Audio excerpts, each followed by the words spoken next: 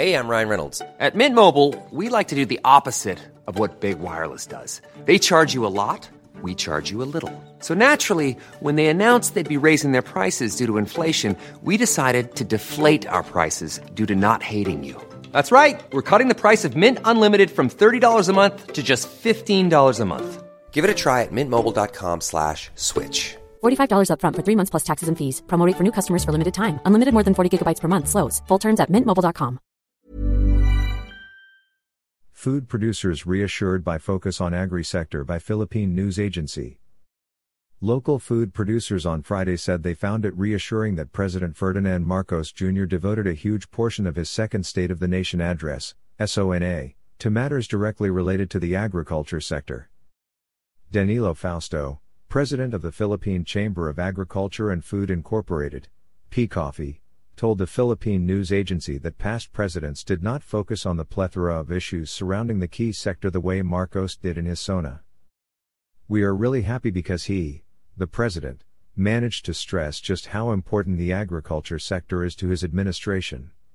In the past, we were not given so much attention, he said. Fausto noted that PCOFI's membership is particularly encouraged that Marcos singled out smugglers, hoarders and price manipulators, and vowed to have appropriate charges filed against them. He pointed out that legitimate investors in food production are often the victims of smuggling, hoarding and price manipulation, which is why we would like to see the government do more than just file charges. They should not stop until those behind them are put behind bars. Fausto cited as an example the supposedly rampant smuggling of agricultural goods, which often creates a supply glut, and competes in the local market to the detriment of domestic food growers. Fausto said PCOFI also favors a review of the Philippine Fisheries Code in hopes of redrawing the borders between small-scale fishing and commercial fishing grounds, a proposal to which Marcos has indicated some flexibility.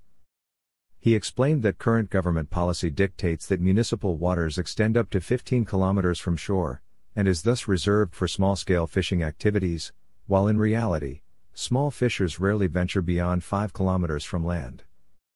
Fausto said that PCOFI's members in the commercial fishing sector are appealing for the president's go-ahead to cast their nets in portions of municipal waters not often reached by small fishers.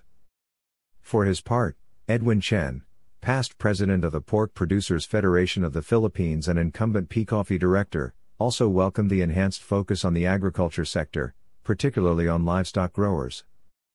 During his SONA, the president mentioned that tighter biosecurity measures would be implemented in response to a recent outbreak of livestock diseases like African swine fever and avian influenza, bird flu.